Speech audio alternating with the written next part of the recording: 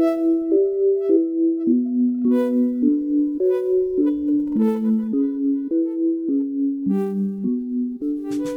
are back with this week's episode of Think Deeper. This week we're going to be talking about family worship and devotional time and setting up those habits in the home. But before we get to that, we've got so much to announce at Focus Press. A million things.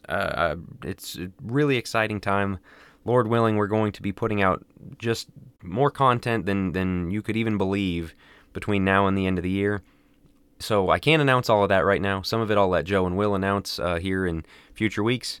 The first thing we're going to announce is the second podcast on our network has launched.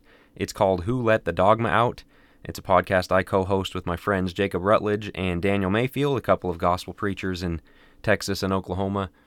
And it's dedicated to really exploring the doctrinal beliefs that underlie everything we do and say and think. And so it goes a different direction from Think Deeper. It's a little more philosophical in that sense, where Think Deeper may be a little more hands-on.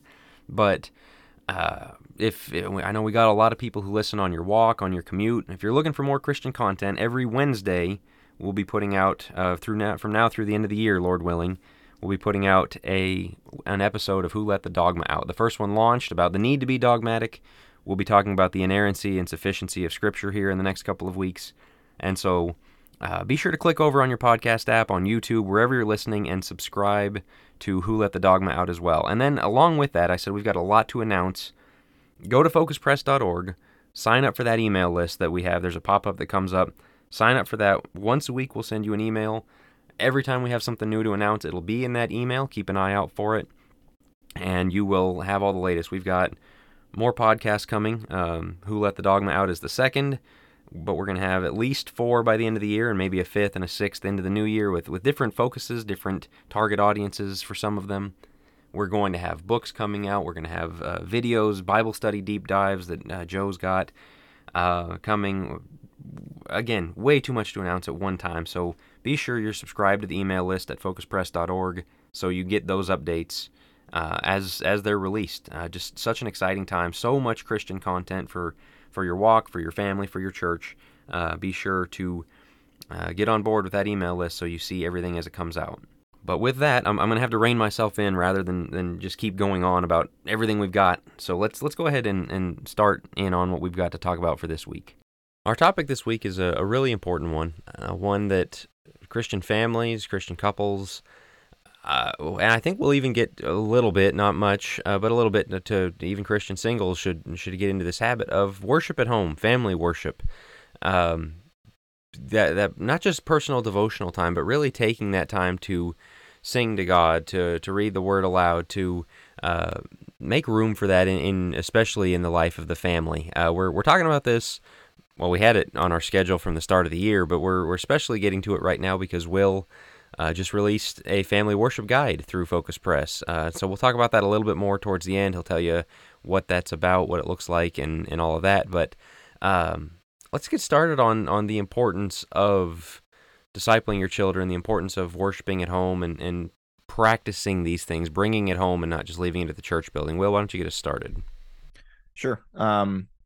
We talked a few episodes back about the Great Commission, and we really talked about discipleship and the emphasis that Jesus places on that in the Great Commission, and how much of a role that is for Christians to go into all the world and make disciples. Right, that's the whole Great Commission. But we really didn't spend a lot of time talking about this idea of discipling kids at home. And Jack briefly mentioned a second ago that this idea of family worship obviously applies to singles as well, and people without kids, or couples, I should say, without kids.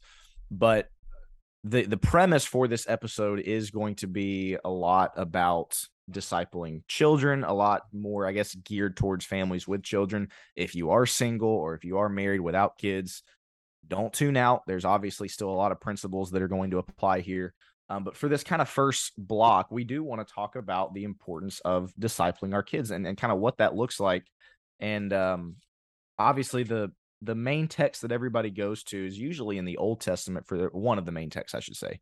That being Deuteronomy 6. Obviously, you've got Ephesians chapter 6 as well. Fathers, don't provoke your children to wrath, but train them up in the nurture and admonition of the Lord. But Deuteronomy 6 has really always been just the perfect place to go when parents are looking for, I don't know if you want to call it a recipe, or just the pattern of what it looks like for raising faithful kids. Deuteronomy chapter 6, obviously you got the Shema, you got the call in verse 4, but starting in verse 5, you shall love the Lord your God with all your heart, with all your soul, with all your strength.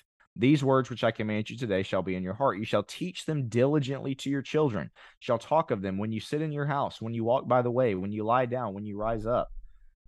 That whole idea of you are communicating to your children, to your family about God at every opportunity that is presented. Look at what all verse 7 covers. When you're sitting, when you're walking, when you're going to bed, and when you're waking up. That pretty much that covers a broad span of time. And so that's a question that we as Christian parents, we need to ask ourselves. Are we truly teaching our children about God at all of those times? That was something that was a big deal for the Israelites. God did not just want one generation of Israelites that was going to enter the promised land to remain faithful. What did he want?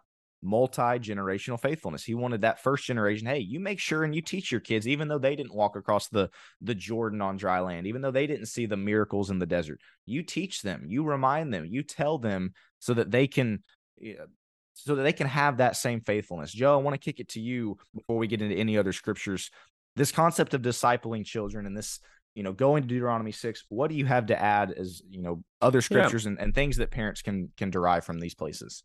Well, I actually want to go back to verse 1 of Deuteronomy 6, because he says, now this is the commandment, the statutes, and the judgments which the Lord your God has commanded me to teach you, that you might do them in the land where you're going over to possess it. Okay, got it. Take myself. Verse 2, so that you and your son and your grandson might fear the Lord your God, to keep all his statutes and his commandments which I command you, all the days of your life, and that your days may be prolonged. Verse 3, O Israel, you should listen and be careful to do it, that it may be well with you, and that you may multiply greatly, just as the Lord, the God of your fathers, has promised you, in a land flowing with milk and honey. A few different directions we could go with this. The first, obviously, we've talked about the need for Christians to have kids. I think this is another one, to multiply greatly. There, as Israel is going into the promised land, I mean, it's hard to say anything other than they were to breed them out, pretty much, like to have so many Israelites that they just take over the land. So I think there's some principles there. I won't get into that. The interesting thing here, Will, as you talked about, multi-generational faithfulness. We see we see us, we see son, we see grandson. He's going to talk about the fathers. There's 4 generations represented in this passage here. And here's my question. I'll throw it to you guys. Multi-generational faithfulness, for those that have heard this phrase, have probably heard it from the denominational world. This is not something very much discussed in the church. Matter of fact, I don't think I would have known the phrase had it not been from the denominational world discussing this idea of multi-generational faithfulness, the importance of it. We see the importance here to make sure that we're training up our kids, but all the way down to the grandkids. Somehow we get grandparents who think that this idea of discipling their children and family worship and making sure the family stays faithful, well, that's the parents. Now my job is just to spoil them, right? Now my job, no, your job is to also help raise them up into the Lord. But I'll throw it to you guys. Why do you think the Church of Christ either doesn't have an equivalent or doesn't very much talk about multi-generational faithfulness? Why is that mainly or predominantly a denominational term? In my experience, we shy away from discussions of youth faithfulness. There's a little bit on parenting. There's people that maybe do a parenting seminar or something like that. But we're very doctrine focused. Baptism, instrument. We talk about that kind of stuff. We've mentioned that on the podcast before, and some do. This is not, I'm sure there are those that do, and those that are very much emphasized. Right, it's a generalization. Right, it's a generalization, sure. But it's something we need to get serious about. And one of the other things is we very much, and this is not just us, this is something that happens a lot, is very Old Testament shy.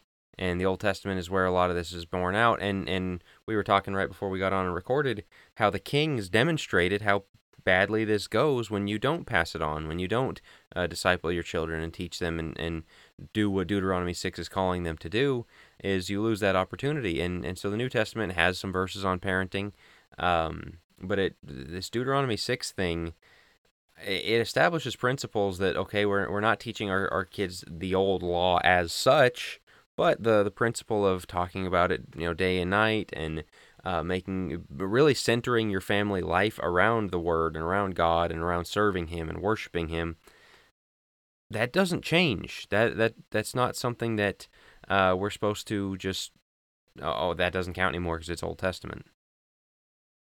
This is the interesting thing for me, and this is more, I'll answer my own question.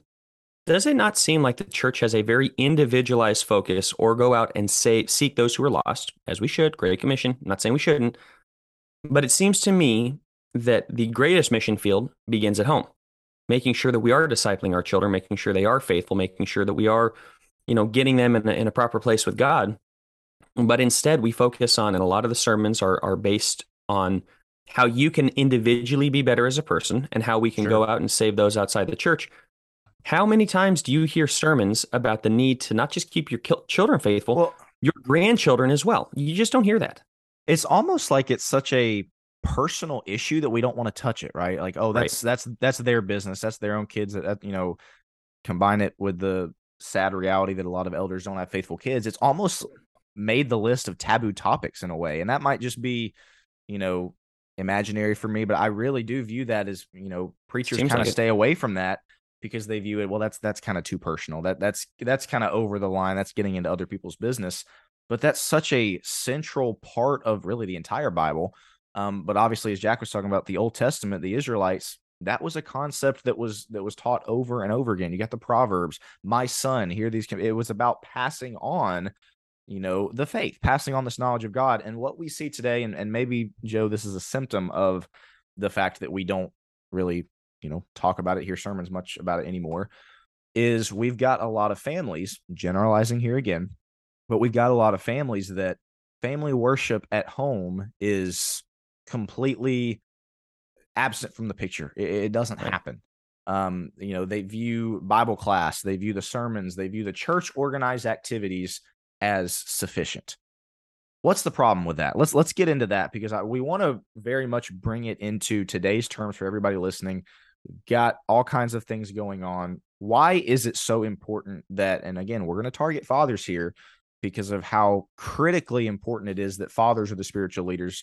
In fact, with this family worship guide that we'll talk about a little bit later, that we just released from Focus Press, we actually put in the introduction, look, this entire worship guide was put together under the premise of fathers leading the spiritual discussion, leading the worship. And we put in the guide. Obviously, we know that is not applicable in all circumstances, but as a general rule for the normal family unit, this falls on fathers. As the spiritual leaders of the home, they are responsible for making sure that their family is involved in growing together as a family at home through worship to God. So let's get into that. Jack, I'll kick it over to you. Why is this so important? Why are we devoting a whole episode to this? Because drawing from the Old Testament, you look at the father was the connection between the family and God. He was kind of the family priest in a sense. And yeah, we had the patriarchal era, and then the Mosaic age came about. But still, even after that, the father led the family. And that worship was expected to go on outside of just the temple. Yeah, you had the priesthood, but the family was expected to continue these things on. And while we're here in Deuteronomy 6, he talks about it's when you do the things that, when you're keeping the law, when you're observing, when you're worshiping, when you're sacrificing, when you're doing the things that the law commands you to do, your children are going to ask you, well, why do we do this? Why do we have this habit? Why do we have that was the whole purpose of the memorial stones in Joshua 4. Right, the Joshua 4. What is this for? Why these? Why is this here? Why the Passover? Why are we doing this lamb? Why? And it's this. The questions offer the opportunity to teach, and with those questions, then you can say, here's why this is so important. And so when the Bible isn't open in your home, when you're not fellowshipping with other Christians, when you're not worshiping, when you're not taking family devo time, all of the habits that we try and are in this specific episode, but just in general, dedicating yourself to the church, being there when the doors are open, all of these things that Christians should practice, that's where you get the opportunity to teach your kids. And I've used this in my Lost Generation seminars of parents understand how to turn their kids into fans of their favorite football team, right? On Saturdays, you pull up, the everyone grabs the snacks, you get on the couch, you sit down and you watch your college football team. And man, you buy your son a jersey, you buy him a hat, you buy him a t-shirt, you put a poster on his wall of, Tennessee, Georgia, Alabama, Texas, whoever it is your team roots for. And your kid grows up knowing this is what we do, this is who we are. We root for such and such university, and I talk about this with my dad, and this is something that we share in together. And so when you do that as a church family, or as a Christian home, saying, hey, this is what we do. We worship God together. We talk about the Bible together. We read these stories and take them in together, and we sing these songs together. Man, my kids just absolutely love picking the song and singing, and sometimes we not being irreverent, but we have fun of it. Like let's really sing. Let's get loud this time. And Jesus loves me, and they're part of it. It's part of our family routines, and it teaches them in that same way. Will, you've discussed, I think in the last episode, maybe in two back, you brought up how much time we have in the week, and Sure. What is that, 168 hours? I think is what you'd said. Yeah, and then you subtract the 8 hours a night on average for sleeping, so that takes you down to 112. Yeah, 112. Let's just say, yeah, you subtract the 8 hours a night, you subtract the 8 hours of work, and let's even go to 10 hours. Either way, you've got so much time left. And yeah, I realize, driving and things like that take up time, and eating and things. But when we boil it down, how many of us are getting more than, especially growing up, how many people got more than the 3 hours of Bible study time between the sermons and the Bible classes on Wednesday night, Sunday? And that's assuming you're there every time the doors are open. So you got a Wednesday night hour, you've got a Sunday morning hour, and then you've got a Sunday morning and Sunday night. Let's just say that adds up to 30 minutes each. Long-winded preacher, that'd be me. A lot of preachers want to keep it around the 23-minute mark. So you're hitting somewhere around 3 hours of Bible study per week if you're not doing anything at home. And unfortunately, I think that's the case. Jack, I think you've got the numbers. There was didn't Folks Press do a survey? What was it, 2013? Yeah. And I think, get into that a little bit. So it was of people who had left the Churches of Christ. And we had almost 700 respondents. It was the largest survey of its kind at the time, it might still be, of people who had left the Churches of Christ. And we asked them all kinds of questions, but the one that always was most interesting to me was Bible study habits, Bible that they were exposed to. 61% of those who left attended Bible class regularly, Sunday morning, Wednesday night Bible class. They were there for those. Only 13% of them rarely or never attended Bible class. So, 87% said... So they were fairly faithful Bible class attendees. Yeah, they were kids. These people that were leaving. Kids who were in church, youth hours. Group. Yeah, they were getting their 3 hours. But of Bible time in the home, 1 to 2 times per week or less, 74%. So the people who, their families, just weren't opening the Bible hardly ever. In fact, 1 to 2 times per month or less, 49%. So half of the people said the Bible was open in their home less than once or twice a month of those who fell away. So again, in Bible class, in worship, hearing sermons, hearing classes, devos, things like that, but not at home. And we're losing close to 74%, aren't we? That's what I was going to say. That's why this is one of the reasons why this is such a big deal is because, goodness, how many episodes now have we brought up the youth unfaithfulness and how many young people are walking away from the church? But it's not even just youth that are walking away from the church.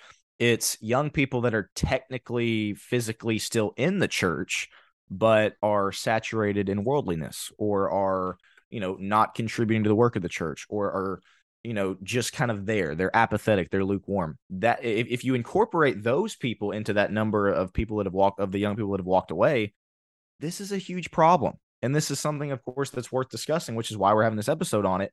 But those stats that Jack just read just go to show how many quote unquote Christian families kind of view, Joe, like you're bringing up, the Bible classes and sermons that's sufficient, right? And hey, if they get to hit a youth devo once a month, then they're going above and beyond. We view, in a general sense, church organized events and Bible classes. We view those things as sufficient when they shouldn't be. If worship or study time with your family, if time spent with God, sitting in the living room with your kids, if that is regulated to only within the 4 walls of a church building, if that is regulated to 4 hours a week, that is almost guaranteed a recipe for your children being saturated in worldliness. That's virtually the opposite of what we started this episode out in Deuteronomy chapter 6 of talking with them about God when you're sitting, walking, when you wake up, when you lie down. That's the opposite. Well, so let me throw this in. Thinking about when you, when you walk by the way and when you lay down and everything. How many young kids have an iPad or a TV in front of their face? They're fulfilling Deuteronomy 6. It's just not with Scripture. I would mention something like SpongeBob, but I guess that's probably more my generation. We were not allowed to watch SpongeBob. I'm trying to think of a more relevant. I've never seen one episode of SpongeBob ever. I don't think I have either. Actually, I know that was huge when I was growing up. Yeah. Exactly. I'm trying to think of like a relevant example to today. I have no idea. Our listeners probably don't care or know either. Our kids are they 3, really 4 dumbed down years, TV. Yeah, our kids are 3 and 4 years old, so it's like Paw Patrol. I don't know anything beyond. I just introduced Jackson to a TV, and it was sports. It was nothing cartoon. There you go, my man. He was watching college football with me. So See, you're so discipling him into college football. Yeah, that's right. Train up a child in the way he should go. But no, anyway, the point that I'm making here is that's how we're discipling our kids. How many hours a week is your kid getting PJ Masks or Paw Patrol or whatever else instead of getting the Word of God? Or as they grow, how much time are they spending on TikTok, on Instagram, on Facebook? Netflix, they have devices. Right. They have devices in their hands, as Deuteronomy 6 says, when they lie down, when they rise up, when they walk by the way, when they're seated at the table. Like, they are getting discipled by something other than the Word of God. Then we're shocked when they walk away from God and go, "Oh, wow, I thought we did our best." Well, did you really? Well, this is one of the other things of, okay, you can use this test of like how many TV shows can they name? How many TV show characters can they name? How many, even sports, can you name the lineup of your favorite team and who plays all the positions and, who's the coach and they can name all that. Can you name the 10 Commandments? Name the 12 Apostles? This was Jack, I'm not sure if this was the same survey, but it might have been a different survey that Focus Press did, but there was a question, how many of the minor prophets can you name? And there were, a bunch of, oh goodness, I have no idea. Or maybe they can name 1 or 2. And then another question, how many of the Kardashians can you name? Oh yeah. Yeah. And people nailed those. And so I think that's what you're getting at is we can name all that stuff, but we can't name the books of the Bible in order. We can't name the minor prophets. And it just goes to the I want to say this though. So when you say, well, that's just because we're saturated in the culture. I've never watched the Kardashians, but we're saturated in such a culture. It's like, yeah, it's your job to make your home that kind of saturating culture for the Word. So that your kid, right. Because you're right. You can't get out of it's very hard. I've got a friend who I was kind of teasing the other day because he just doesn't know any celebrity. He doesn't know who Harry Styles is, and it's like, what a blessed life you live. But the rest of us, you can't help but like be immersed in this culture that's always talking about these people, and yeah, make your home that kind of thing where your kids just can't help but know, who the apostles were. They can't help but know what the 10 Commandments are. They can't help but go around singing not songs by Billie Eilish, but Bible songs, and that's what Deuteronomy 6 is telling you to do. Where'd you find this friend? Like, were you out picking rocks? Because he had to be living under That's one the funny thing is he's on Twitter, and I'm like, my man, how? Are you serious? Yeah, if he's listening, this guy, shout out. Joe's a big Harry Styles guy. Yeah. Zip it. That's hey, you don't out me like that. No, sorry about that. Music's pretty good, but anyway. I want to get into, unless fellas, we got anything else to add specifically on the time portion. I want to get into and transition. Well, I do real quick. I'm sorry. Okay, I'm sorry. Go for it. I do have something go for real quick because this is not a public school episode. We have another episode about that. But add to this issue of time that if your kids are in public school, then this issue is magnified even more because not only now is their time being used, 8 hours of sleeping, their time is being used at school. If they're doing extracurricular activities, that's even more time. So you have a very short window of time, and it's going to be typically at night because you work, your kids got school. What are you doing with that time at night? Obviously, if your kids are homeschooled or maybe a different type of schedule, it's not as big of a deal. But with the majority of kids in the church being enrolled in public schools, what are you doing from the hours of 6 to 9 o'clock? What are you doing? And again, those are nights that maybe some of those nights are used up by football games or band camp or whatever it is. And so that's part of this is that parents have to be so incredibly diligent about the small amount. And we're going to get into obstacles here in just a second, but we as parents have to be so diligent about how are we using the 2 hours at night that we have with our kids at home. How are we using those 3 hours, the 7 to 9 hour, whatever it is? And I'm, again, isolating that nighttime portion because, again, let's face it, our mornings are slammed with work and school, our days, our afternoons. Nighttime is really, again, if you're public schooled, about the only time you get it, even if you're involved in extracurricular activities. So again, that's a question that parents are going to have to face. But Joe, sorry to cut you off. That's just something I wanted to bring up. Again, if your kids are enrolled in public school, you have even less time to truly disciple your children and kind of offset all the worldliness that they're facing at school. Well, in my opinion, I mean, you just can't begin to offset it. Right. Yeah. That's because again, it's simple math, time portion. You're at school for 8 hours. You literally don't have another. Okay, they're 8 hours of sleep, 16. You got 8 hours left in the day. So you better be, in order to offset what they're getting at school, you better. And I'm not saying you have to do Bible the same as school, but I'm saying go back and listen to our episode. I think we titled it "Abandoned Public Schools" and get the full picture there. Yeah, anyway. Exactly. But I want to discuss difficulties or some of the obstacles, I guess, that sometimes get in the way. And we just discussed this so well. To your point, I think the first big obstacle would be the busy schedules. And to go along with that, I guess, the exhaustion of parents. Because as you're talking, I think a lot of this takes place at night. A lot of the time that we would take place at night. And I think parents are just exhausted, especially if it's a two-parent working home, right? Where both the mommy and the dad are working. The last thing they want to do, just getting food on the table is hard enough. The last thing they want to do is really crack open the Bible and take an hour or take even 30 minutes all day. And so to, turn on their brains again for another 30 minutes to an hour is just, something that, not everybody wants to do. Right. Right. So typically to turn on the TV, and maybe even watch a family show together, whatever it is. Or sometimes they'll do Bible, but it's inconsistent. I think that's better than none, obviously. But I think the busy schedules would be the first obstacle here. And let me just say this, once again, this is not a public school episode, but we were homeschooled. And one of the things I appreciate the most about the way my mom and dad did it is we started every day. We had to be at the table at 8:00, right? Dressed, beds made, all that stuff. And the first thing we knew, you get your breakfast and we're doing Bible. And we do Bible for the first hour of the day from 8 to 9. We did all sorts of stuff. We did character building stuff. We did some really cool, kids exegesis stuff. There's some books out there that teach you how to do that from a very early age. My mom spent a lot of time digging into what curriculums or whatever that she wanted in terms of Bible. And it was really cool to start the day off with Bible. And the days that we started to do that, things seemed to get a little bit better than when it was just chaos in the mornings. And so I do think that that's something that homeschooling, or if you get up early enough for public school, I think it's really tough to do, but that's something that homeschooling can afford is you work that into your day. But to go back to the same obstacle or to the obstacle or the difficulty, which is busy schedules, fellas, is there anything you'd add specifically to that? I mean, it is a fair concern. I would say you guys have mentioned 30 minutes or an hour. It doesn't have to be, and especially this is one of the other things I think we'll talk about is flexibility on age range. The older your kids get, maybe you can spend a little longer. As I said a minute ago, all of our kids here are under the age of 5. In fact, we've got my twins, Joe's baby, Jackson. They're not really paying attention, but still, they know it's just going to be. Jackson does not know all the words to Blue Skies and Rainbows. Yeah. Surprisingly, doesn't know all the words to anything, does he?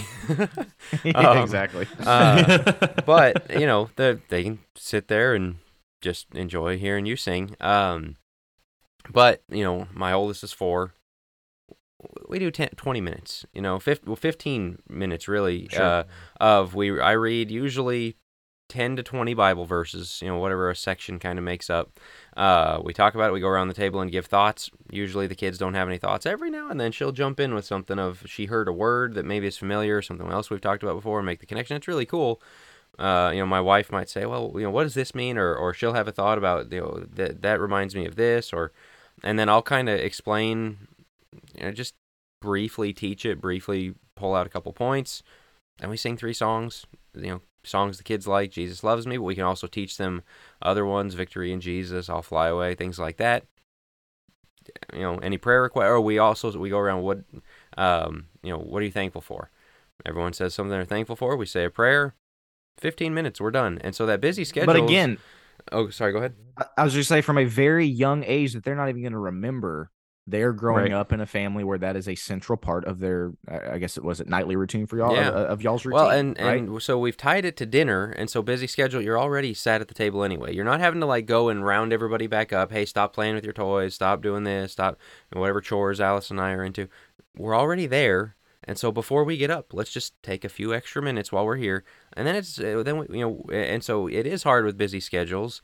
I mean, 4 kids under four, or 4 and under is chaos, but we still manage. Sometimes we'll have a baby hollering, the whole time. You just go ahead and talk a little louder. But um, My it schedule's been I was just gonna finish sorry. by saying it comes back to if you want to get it done, you just do. My schedule's been just ridiculously busy recently. Picked up some clients, things like that, which is all good. And work is I enjoy work. But I don't always make it home for dinner. Sometimes I'm out, stay out with clients, and I do Zoom. Of course, I'm here at the building, and doing from here. But um, sometimes I don't get home for dinner. One of the things that I really appreciate is that Alyssa has been. She got a 365 days of the Bible, and it's just a one-page thing. Same for you, Jack. And we are supposed to get into this later, I guess, the practical how to do this, but we just do it in the Yeah, mornings. we're all over the place Yeah, outline wise. a Sorry. little bit out. That's okay, but um, I mean, it's really cool that I know she's still doing it, even when I have to leave a little bit early for the office, whatever it is, that we're still doing that. We still go in, sing some songs, do a prayer. Like it is going to be different for each. I do work some 12-hour days where it's just not feasible for me to get home and be able to do some of these things. That's the importance of two parents being involved as well. I know it's mainly the father's role. And so I try to do everything I can. And that's something that I probably need to work on in setting parameters around my schedule. That's another thing to think about on the busy schedule. But I want to switch to the second one. The second difficulty, which first again is busy schedules, the second would be a lack of cohesiveness as a family, which hits me because as a therapist, of course, I do family therapy. I see this a lot where the family is just. I think cohesive is a good word. Will put the outline together, and I think that's a really good word to use. Like there's just not that glue where we feel close enough. We feel like, first off, we can sit down for a 15 minutes, a little Devo, whatever it is, where we can do that consistently. Some people are having a tough time just sitting down at the table and eating a family meal together, which makes this really difficult. But there's just a lack of cohesiveness with a lot of families where I think that's a key problem in and of itself. We could probably spend another episode on that. But, well, I could tell. What thoughts do you have? I could tell something's coming up for you. Yeah. Well, again, I guess this would maybe be more of a problem when your kids are a little bit older, but we brought up the screens before. Everybody's got their device, everybody's got their Xbox, right? Their TV in their room. And so what you see a lot of times is you got family with, let's say, 3 kids. They've had dinner, they're at home, maybe there's nothing going on. What is everybody doing? They're all on their own device, right? They're fragmented. One kid is in their room playing Xbox. The other one's on their phone doing social media. Maybe the dad is watching sports. Maybe the mom is on her computer doing work things. But the point is, a lot of nights the family is fragmented. They're not together. Maybe some nights, again, to get back to the busy schedules thing, you got one kid playing this sport, you got another kid at this practice. It's just, again, we're not trying to say that extracurricular activities are bad in and of themselves. What is bad in and of itself and what is a problem is like what Joe just brought up. If your family is not together as a unit, if y'all can't find time 5 nights out of 7 to gather around for dinner, I'm going to go ahead and say that is a pretty big problem. If you can't find time to eat a meal together as a family, then how on earth are you going to find time to worship together as a family? So the busy schedules one is a big deal. To me, this one is even more of a big deal. And this one is something, again, we're not putting an embargo on extracurricular activities. What we are saying is, again, to place it on fathers, you as a father, any fathers listening, you as couples, as parental units, you guys need to decide what is most important for your family. What are you going to choose to prioritize? Is it most important that your child plays every high school sport they can? Is it the most important that your children be the most well-rounded and play the most instruments and whatever else it may be? Or is it more important for you to spend time together as a family, eating a meal, incorporating maybe your family worship time into your meal time, whatever it is? If you guys are, if you as a family are not together, if you're not cohesive, if you're not worshiping together, that is literally the recipe for your children walking away from the faith. If your kids are on their own devices, fragmented, away from home, again, 5 nights out of the week, that is one of the biggest obstacles and difficulties to this idea of leading your family at home in this family worship. It's very. I was just looking up stats on it because it's very hard to accurate number, but it seems to indicate over 50% of families struggle to have nightly meals together. Like there was one that said as low as 30% eat dinner together every night. Others said, "Oh, it's really not that bad. Maybe it's 60% do, 40%." In any case, it's very common for that not to happen. But one of the other things is we talked about media addiction and all that. I've had dinner with people in their home where the kids are on the iPads at the dinner table. Like have to be watching something, or I think we've got on our outline here if it's easier to sit in front of the TV or just turn the TV on, and so everyone like if you've got something going in the background, and what you're doing, as you said, you're not cohesive as a family, and what that is teaching your kids to do, or what that's going to create is that your kids don't feel a connection with you, don't feel a loyalty to you. They don't feel that culture that they're a part of.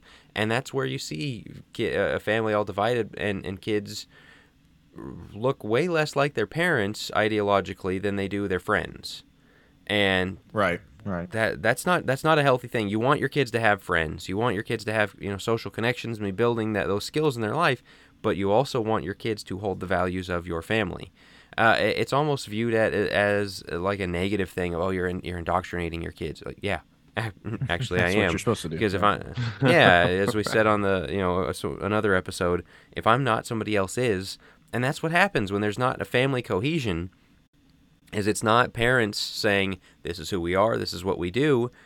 Your kids are all defined by their friendships, by the people around them, by something else other than your connection to the Lord.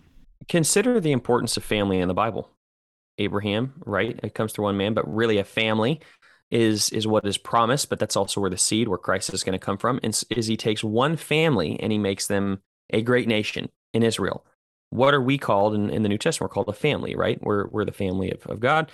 And so when that's the case, and he's building, one of the earliest things is there's marriage, which is the first institution, but then there's a family that shortly follows. We see the kids. I think this is the importance of genealogies being listed, is there is such an importance placed on family, on the generations, on who's coming down through these generations. And then what do we open Matthew with? What do we open Luke with? We open it with generations, right? With the genealogy that comes down into Christ. And so there's a huge focus placed on the idea of families in the Bible, going back to the very beginning, all the way to where we are now. And how do you think Deuteronomy 6 would be accomplished with people who basically have no use for their families? Oh, they're just in that teenage phase where they just only care about their friends. And the problem is some people never come out of that phase. They end up being perpetual teenagers. You don't get me started on college and all the other things that keep us in our adolescence. But I think so many times, like we think that it's uncool to be a grounded part of our family. And that's such an American thing, because you look at other cultures in the world, like family's everything. You look at the Hispanic culture and where they have multiple generations living in the house. You see that in Europe. You see that in the Middle East, right? We are very individualized. And so we look at it and we go, well, my family stinks. I care about my friends. Family is such a blessing from the Lord. And it's such a big part of the Bible that we see walked throughout Scripture, that this really saddens me when you see these Christian families who basically have no use for one another because they don't want to spend time together while they're just really into their friends. Parents, if you have that in as part of your family, you need to call it out. You need to check your own heart, check yourself. You need to get that fixed, like immediately. Well, and to get us back to our main point, is this is one of the benefits of regular family worship time is you're fixing multiple issues. You're proactively doing good, but you're also getting rid of some of those negative things. If this is an issue, because this is one of those obstacles. Now, if you don't have that, that's great. Then excel still more, and add the family worship time. But if your family's divided in this way, this is a start toward bringing it back, because you need to bring it back. You need to create again a shared culture, a Christian culture in your home. Right? Guys, I want to bring up something. And there is one more difficulty or obstacle that we have on the list, but it's going to very much tie into we want to kind of wrap up with the practical advice tips that y'all have sort of already gone into, but it's going to tie into that at the end. So I want to bring up something that I think is a little off topic, but we firmly believe this actually ties into the discussion quite well. Proverbs 22:6. Most people, I would imagine, are familiar with it. Train up a child in the way he should go, and when he is old, he will not depart from it. As quickly as we can, or long-winded Joe, maybe not. But is this a promise? In other words, when I read that and it says, "Train up a child in the way he should go, when he is old, he will not depart from it." What is the antithesis of that? If a child does depart from what they were trained or what they were taught, then what does that mean? They were probably not trained up in the way that they should go. And if you view it in those terms, which little sneak peek, I do, a lot of, then you view it as a promise. And a lot of people don't think that. A lot of people are saying, no, that's, it's a proverb. It's more of a guideline. It's something that, it's not a guaranteed, if you train them up right, then they're always going to say that way. Funny. I usually tend to just take the Bible literally. But again, a lot of people have that alternative viewpoint. What do you guys say to that? Again, train up a child in the way he should go, and when he's old, he will not depart from it. Is that a promise? Is that more of a principle or more of a guideline? What do y'all have to say for that? Will's going to get a shot. It's one of those, we'll put him out, and then we'll kind of do the old Uriah where we just back off and be like, okay, well, that's yours. All right, let's move on. Well, it's usually Joe, so I figure somebody else. Yeah, exactly. You took the lead. I appreciate it, man. Take the arrows first. No, I very much agree with you. Is it a promise or is it a proverb? Promise or principle? I take it to be a promise. And what I'm hearing our listeners from afar saying is, as they're listening to this, is, what would you guys know? Your kids are all under 5 years old. We haven't gotten to the point where our kids are walking away from the faith.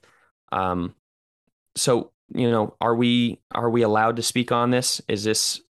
Could this get really, really difficult for me here in about 20 years? Yeah, it might. But I also think that those who are pushing it's just a general guideline, it's a principle, often have kids who are walking away from the faith. And I know we're coming on strong, this can be mean, but you know what? We're losing 75% of our youth. So when we talk about proverb, or is this just a regular proverb or is it a principle? Those who stand behind, well, it's just a proverb. It's like, well, maybe the parenting stunk. Okay. Maybe the parenting wasn't what it should have been, because how are we losing 75%? If maybe they weren't trained up in the way they should go. Right. Yeah. Correct. Principle or promise, regardless, irregardless, as some people say, regardless, your kids should stay faithful theoretically if you train them up proper, right? Why are we losing 75%? Maybe we need to look in the mirror as parents, focus it back on ourselves and say, hold on, did we do this right? Did we train them up?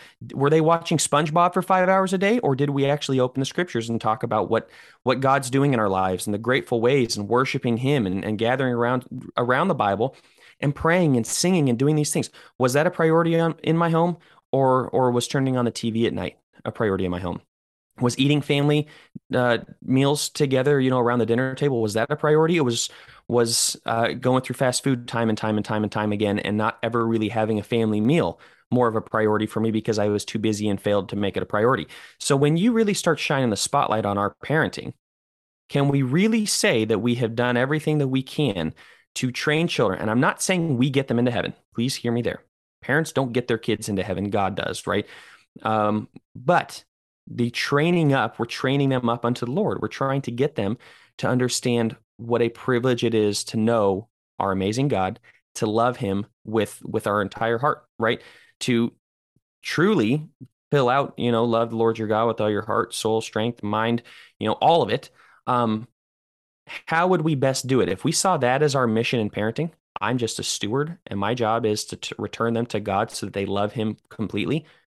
Would that change anything that we do? Or would we prioritize maybe the Sunday morning baseball game over church? That's not my goal, is not to make them a baseball star. My goal is to return them to the Lord. How would that change the way we do our parenting? Sorry, I'll step off my soapbox, but yes, I'm passionate about this. I think to answer that question, I would reroute it back to Deuteronomy 6, is if God didn't think that was a valid cause and effect, why did he base the land promise and the blessings and cursings on, if you teach this to your children, you guys are going to do well in this land, and if you don't, your children are going to go astray, and you're going to pay the penalty for it. And they did. And so he expected that if they actively did this, if you take on the law and you follow the law and you teach it to your kids and they keep it, you guys are going to just keep doing well. You're going to thrive. But I think that still, especially in the Christian age, works for all nations. If a nation learns of God and keeps passing it on, they thrive. If they don't, and so, man, everyone laments the good old days. Oh, back in the 50s, or back in the 60s. Well, we didn't used to have baseball games on Sundays. You know why we don't? Why we started having them? Because parents, church-going parents, started going, yeah, we'll skip for that. Yeah. There. Now you've got kids, you got multiple generations where it's not even a consideration that you should be somewhere else on Sunday but the ball field. All of these moral things, and people are, oh, the nation was so much better. Kids are going to end up going to sin just like everybody else. All have sinned and fall short of the glory of God. How does a nation go from generally moral to generally incredibly immoral, if not through a lack of parenting? And so cause and effect is a real thing. And so do you have 100% control over your kid? No. But there should be an effect to the cause of, if you have taught them this, if you've made it a part of their life, if you've helped their hearts be given to God, you're going to reap the benefits of that. And so, is it a guarantee? Is it 100%? You know what? Let's, like I said, just run it through Deuteronomy 6 of the long-term arc of this is going to be towards faithfulness if you do your job. We talked about this in the generational podcast going back months, but I think we did at least. But the interesting thing for me, while these millennials with their participation trophies, I'm sorry, did the kid go out and buy it for himself? Who bought the participation trophy? Why do we always look down on the kids and go, well, these kids are just selfish? Where do you think they learned it from? That's not absolving us completely and saying that we don't go our own way, but there's such an individualized, once again, this is really what it comes down to, is the way that the East versus the West thinks is majorly different. And I think the East is right here. They're familially based. We are not. So we look down at the kids and go, well, they're just going to make their own way. They're going to do it. People in the East don't look that way. They don't think about it. Read the Old Testament, Judges and all that. There was never a generation of faithful, solid, God-loving people who did everything exactly right and taught their families, and their kids just grew up and said, we're not doing that. Right. It was always a little compromise from the parents that led to big compromise from the kids. Well, we're not going to get rid of all the idolatrous people. We're comfortable. We kind of got our houses. We're going to intermarry with the pagans, right? Yeah, we won't tear down the high places.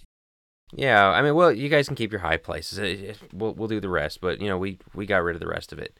It always comes back around, and so it's your faithfulness has a huge effect on your kids. Before we get off the Proverbs 22:6 thing, so many people don't do the family worship thing. So many people don't do these things we're talking about of keeping the word and God in their homes.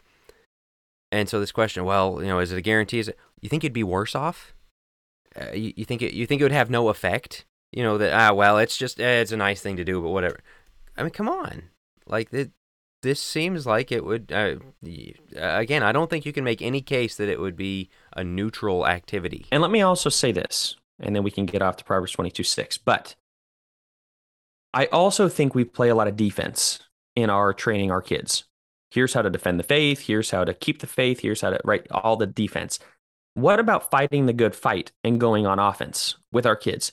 We're so concerned about our kids. Just please stay in the church. Please stay faithful. Hey, if you could just go to church on Sunday, that'd be fantastic. What about creating the next generation of leaders that go out and make a giant splash for the Lord, where and not for any personal accolades so that they might get the glory, but that God might get the glory, and we point them to being the best elders they can be, not just preachers, the best elders, the best deacons, the best men of God in their places of business and and as employees.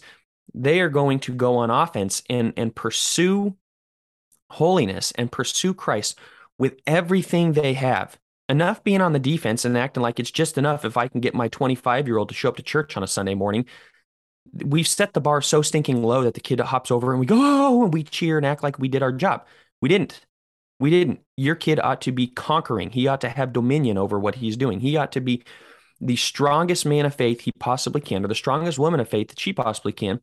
I'm going to shout out real fast and tease. Will and I are working on a project right now that we'll unveil here in hopefully the next month or so, about how to train young men to be truly godly young men that go out and change the world. They go out and they conquer nations. They go out and they have dominion, and they do amazing, incredible things. I think we've set the bar so low. So Jack, to your point there, I think that's great. I think it's how could it hurt if we do that? But we've got to stop thinking about, yes, we want to defend the faith.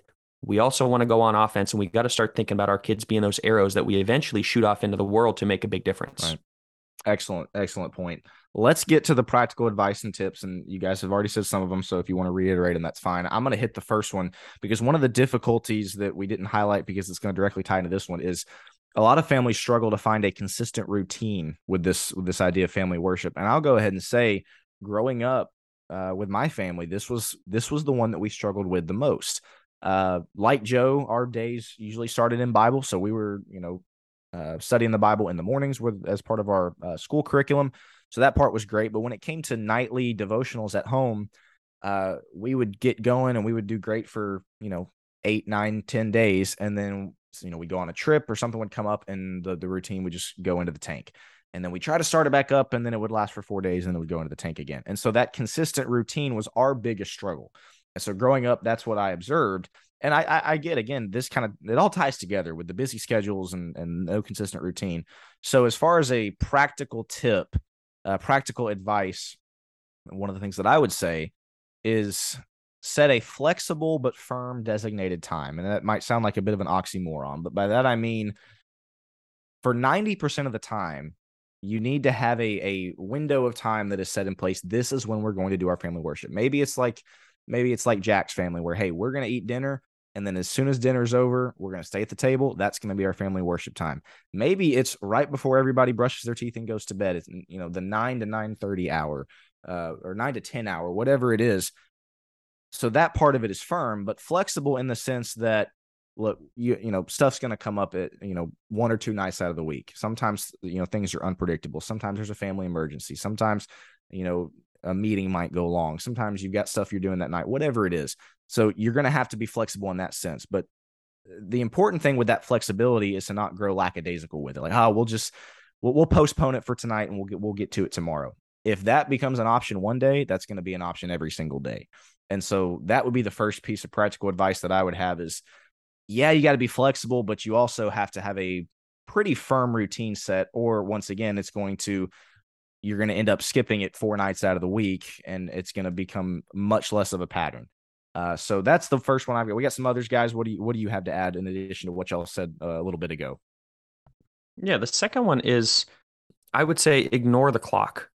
Now, look, it doesn't need to be, well, it has to be. We mentioned it, as Jack mentioned, right, 30 minutes an hour. That's a long time. Let's be honest. If we were planning, it's the same thing. Like, I'm sure we all have those friends that we haven't talked to in years, but it's always good to talk with them on the phone, but it's going to be 4 hours every time you jump on the phone. How often do you do it? Not very often, because I don't have 4 hours. The interesting thing is, if we did it more often, we would need to talk for 4 hours, but that's just the way it goes, right? I think we do the same thing here. We build it up, and it's like, oh man, I really need to, it's going to take me 30 minutes. I just don't have 30 minutes tonight. Ignore the clock. If you got 10 minutes, do it. But if it goes long, you get into a really good discussion. Well, 10 minutes, time for bed. No. Right. Your kid's asking questions, right? Your kid's asking questions. They're engaged. They're really enjoying the singing, and so are you. Let's go a little longer tonight. And tomorrow night, look, they're really tired. Things aren't going well. The kids are bouncing off the wall. You're having a really tough time just sitting them down. Still do it.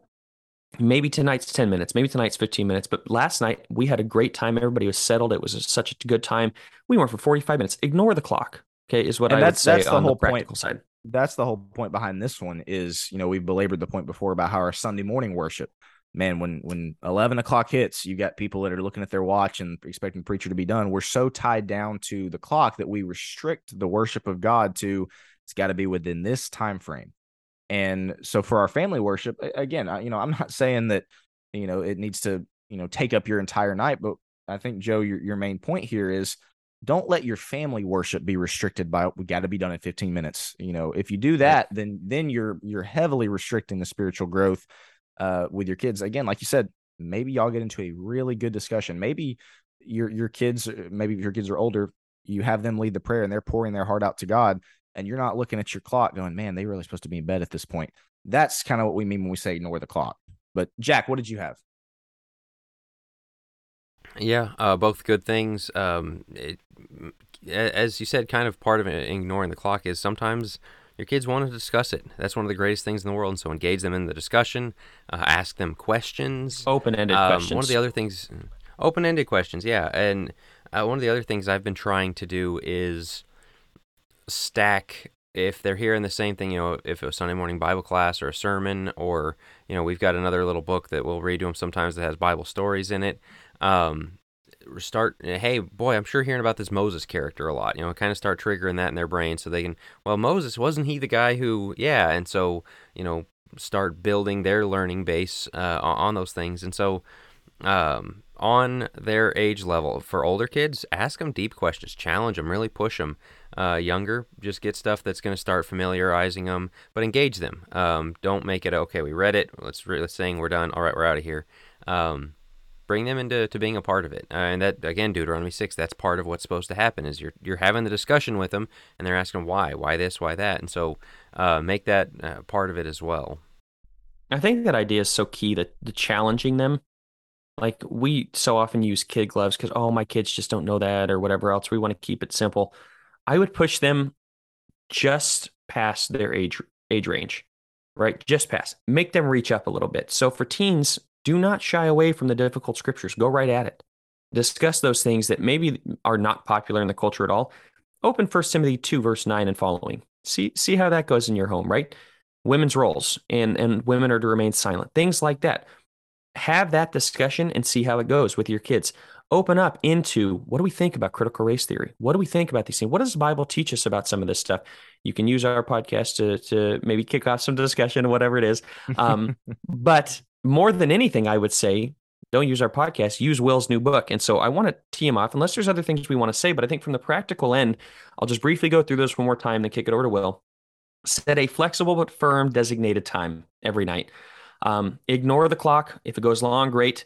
If it's got to be a little bit shorter, don't beat yourself up, but ignore the clock and don't put a parameter on. I would say try to at least do 15 minutes or whatever, but ignore it. Engage your children in discussion and ask these open-ended questions, and then don't be afraid to dig deep into the scriptures to challenge your children on principles that maybe are not popular in the culture at all. That's okay. We want them wrestling with it at home and not their kids or their friends and their teachers discipling them.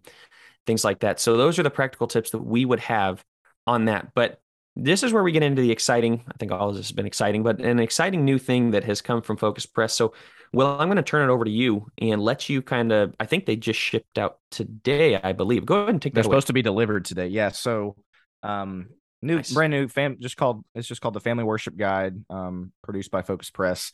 And again, it was actually my dad, I think, that originally, when we were all sitting around brainstorming, he kind of has had this vision for a while of the fact that this is a need for Christian families, to have home devotionals, to have home family worship together. And one of the things that we talked about was a lot of Christian parents just don't really know where to start, right? It's overwhelming. Well, do I just open the Bible and the first page I turn, that's where what do I do? And so we wanted to provide a tool, a resource to where Christian families, Christian parents were not overwhelmed, that they had, again, a guide, something that they could use. And so, again, I just want to highly recommend going and checking it out on focuspress.org. They were shipped, or they were delivered today. They're supposed to be delivered today, so they're ready to ship out. I'll real quick go over just kind of the way that the Family Worship Guide is laid out. If you have further questions, of course, feel free to call our office or hit us up on social media or whatever you'd like. But we did structure the Family Worship Guide to be about 30 minutes. But the beautiful thing is, once again, there's questions, there's discussion points where you could go longer if you've got the time or if your family is involved. So every day, so it's a 3-month worship guide. There's 3 months going through. The first month goes through the Old Testament. The second month really digs into the major and the minor prophets, lessons from those. And then the third month, we go through the New Testament. 4 weeks in each month, 5 lesson days in each week with a recap day to follow. The way that each day goes is every day you will, as a family, you will do 6 things. First of all, you will sing. We have listed a song that at least to some extent ties to the lesson. Of course, families can feel free to sing more than just one, but we've got at least one song for you and your family to sing. We've got a section of scripture, usually at least one chapter that you and your family are to read together. Again, highly recommend including your children on that. Hey, each of us read 4 verses, whatever it is, but you got a section to read. Then we have provided from that reading kind of sections, paragraphs of commentary. Here's some things to think about. Here's what this passage is saying. Here's here's some things for your children to consider. And each of those, or I should say, in that section, there are 2 discussion points for you and your family where we put in there, hey, discuss this aspect of what we saw in this story, or discuss how we can see the love of God in this section of scripture. And each one of those is designed for you as a family to discuss that as little or as much as you desire. If that's something that your kids are, on a roll with, or you've got something that you're passionate about with that particular discussion point, man, go with it. And so again, for each lesson, you sing, you read, you discuss. There's at least 2 discussion points. And then after that, there's a challenge section in which we have really tried to make this applicable for all ages. So there's 2 questions for younger kids and 2 questions for older kids. Obviously, your kids better than we do. If you think your kids are maybe need to be asked the younger questions, or if they're on a deeper level, need to be asked the older questions, you as a parent can do whatever you'd like. But the younger questions are a bit more on the basic level, whereas the questions for the older kids are challenging them to think a little deeper. Hey, go beyond just the basic Bible story, and how does this relate into the grand scheme of the Bible? How do you see the elements of temptation here and whatever it may be? Just some deeper questions. And so we tried to tailor that for kids of all ages. That's the challenge section where they're going to have those questions. At the end, we have just 1 paragraph that you can either read verbatim or sum up yourself that just kind of applies that particular lesson to the entire grand scheme of the Bible. And then last but not least, you pray together as a family. So again, structure it for 30 minutes. There's the way that we structured it. It can go longer. We even put in the introduction, if you guys get going on a discussion and you don't make it through an entire lesson for the day, no problem. Pick it back up the next night. We did not want anybody to get tied down to, gotta get done with 1 lesson per day. Again, the main goal with this is give Christian families a resource, a tool to really establish a pattern of worship in their home with their families. So again, we're excited about it. We really hope that it's something that is helpful for Christian families. And again, if you got questions about it, we'd love to answer those. But again, available to be shipped out today. I do believe that this is the first of what I think is going to be many, right? So this is 3 months, but Will is going to be actively working on. We have some plans to go into other ones. This is a general overview through the Bible. We've talked about different ideas and maybe key biblical figures, whatever else. If you guys have some comments as to what you'd like to see in a family worship guide, we are in the process of outlining and writing those. Will, I'll go ahead and tease. So in the Old Testament section, we did not touch Psalms, Proverbs, or Ecclesiastes. And the main reason for that is because probably another one of the volumes we will spend focusing exclusively on Psalms, Proverbs, and Ecclesiastes. So stay tuned for that. But yeah, to Joe's point, we hope to release many of these, just again, as tools and resources for your family. Yeah, absolutely. I was gonna recommend, if you're an elder or preacher listening, really consider buying these, making them available for every family in your church. We talked about all the reasons why this is important: keeping those kids faithful, building a culture of Christian families. Get a stack of them, pass them out, help them get into the routine and teach them how to have this habit in their lives. And that family worship guide. What's so great is you might be listening to this and going, man, this sounds great. How do I start? There you go. Just grab the family worship guide. It give you a 3-month head start, and we might have another one out here eventually where you can keep going with those, or you just get in the habit of, okay, I know what to do now, I can run with it. But this is going to help you form that habit, and so, yeah, it's a really great product. I should probably be... Not only... Oh, sorry. I was just going to say, not only for the individual, but again, churches, I really recommend you passing these out to your people. I should probably ask this off air, but I'll ask it on. Boy. I don't truly know. Do we have a PDF version of this that can potentially either be sold or be a companion for people when they go on vacation to be able to take it? I don't think we have it yet. That definitely is something that is going to be in the works, though. So okay, good tease there, Joe. We usually do. There you go. Yeah, we'll make digital available at some point. Cool. All right, fellas. Well, as you can tell, I mean, we're really excited about it. We keep saying we got exciting things coming. This is the first of many things that are going to drop. We got some, I'm not going to say much. We really do have some really cool things that I think are coming up. We're going to work more on the family worship guides. We're going to try to put more effort into some family things. We're going to get more into men leading, and have maybe just an entire section on our site dedicated to men being men. Support groups, things like that. I mean, we got some really cool things in the works that, and we're hoping to to release a lot of these things before the end of the year. So stay tuned. We're just in September now, but of course, by the time this releases, I think halfway through September. But yeah, we're excited. And this is the first of many things that are going to be dropping between now and the end of the year that is going to be great. So as Jack said, yes, it's a plug for buying things from Focus Press. We genuinely believe in these things. Like, I will be using this with my family. This is not some gimmick. Like, we genuinely believe this is a fantastic resource. And so we just hope you avail yourself to that. But anyway, with that, fellas, anything else that you want to add before we wrap up? All right. We appreciate as always, give us a comment, like, comment, subscribe, as they say. But make sure to give us your comments on these things. You may disagree on the Proverbs 22:6. Don't blow us up completely, but if you have some comments on that, we'd love to hear. But on the practical advice and tips side of things, if you have things that have worked for you and your family that maybe we didn't touch on, drop those in the comments. Again, we don't have a monopoly on everything that works. Maybe there's something that really works for you, for your family, that other people might benefit from. So feel free to drop that as well. And send us your questions too. Send it on the Think Deeper Facebook page. We'd love to answer those if you do have some questions. We got a lot of resources. It's not just our collective knowledge. We got a lot of people that we talk to that know these things and that have done similar things for years. And so, but with that, we are going to wrap up. Thank you for listening to the Think Deeper podcast. We'll catch you next week.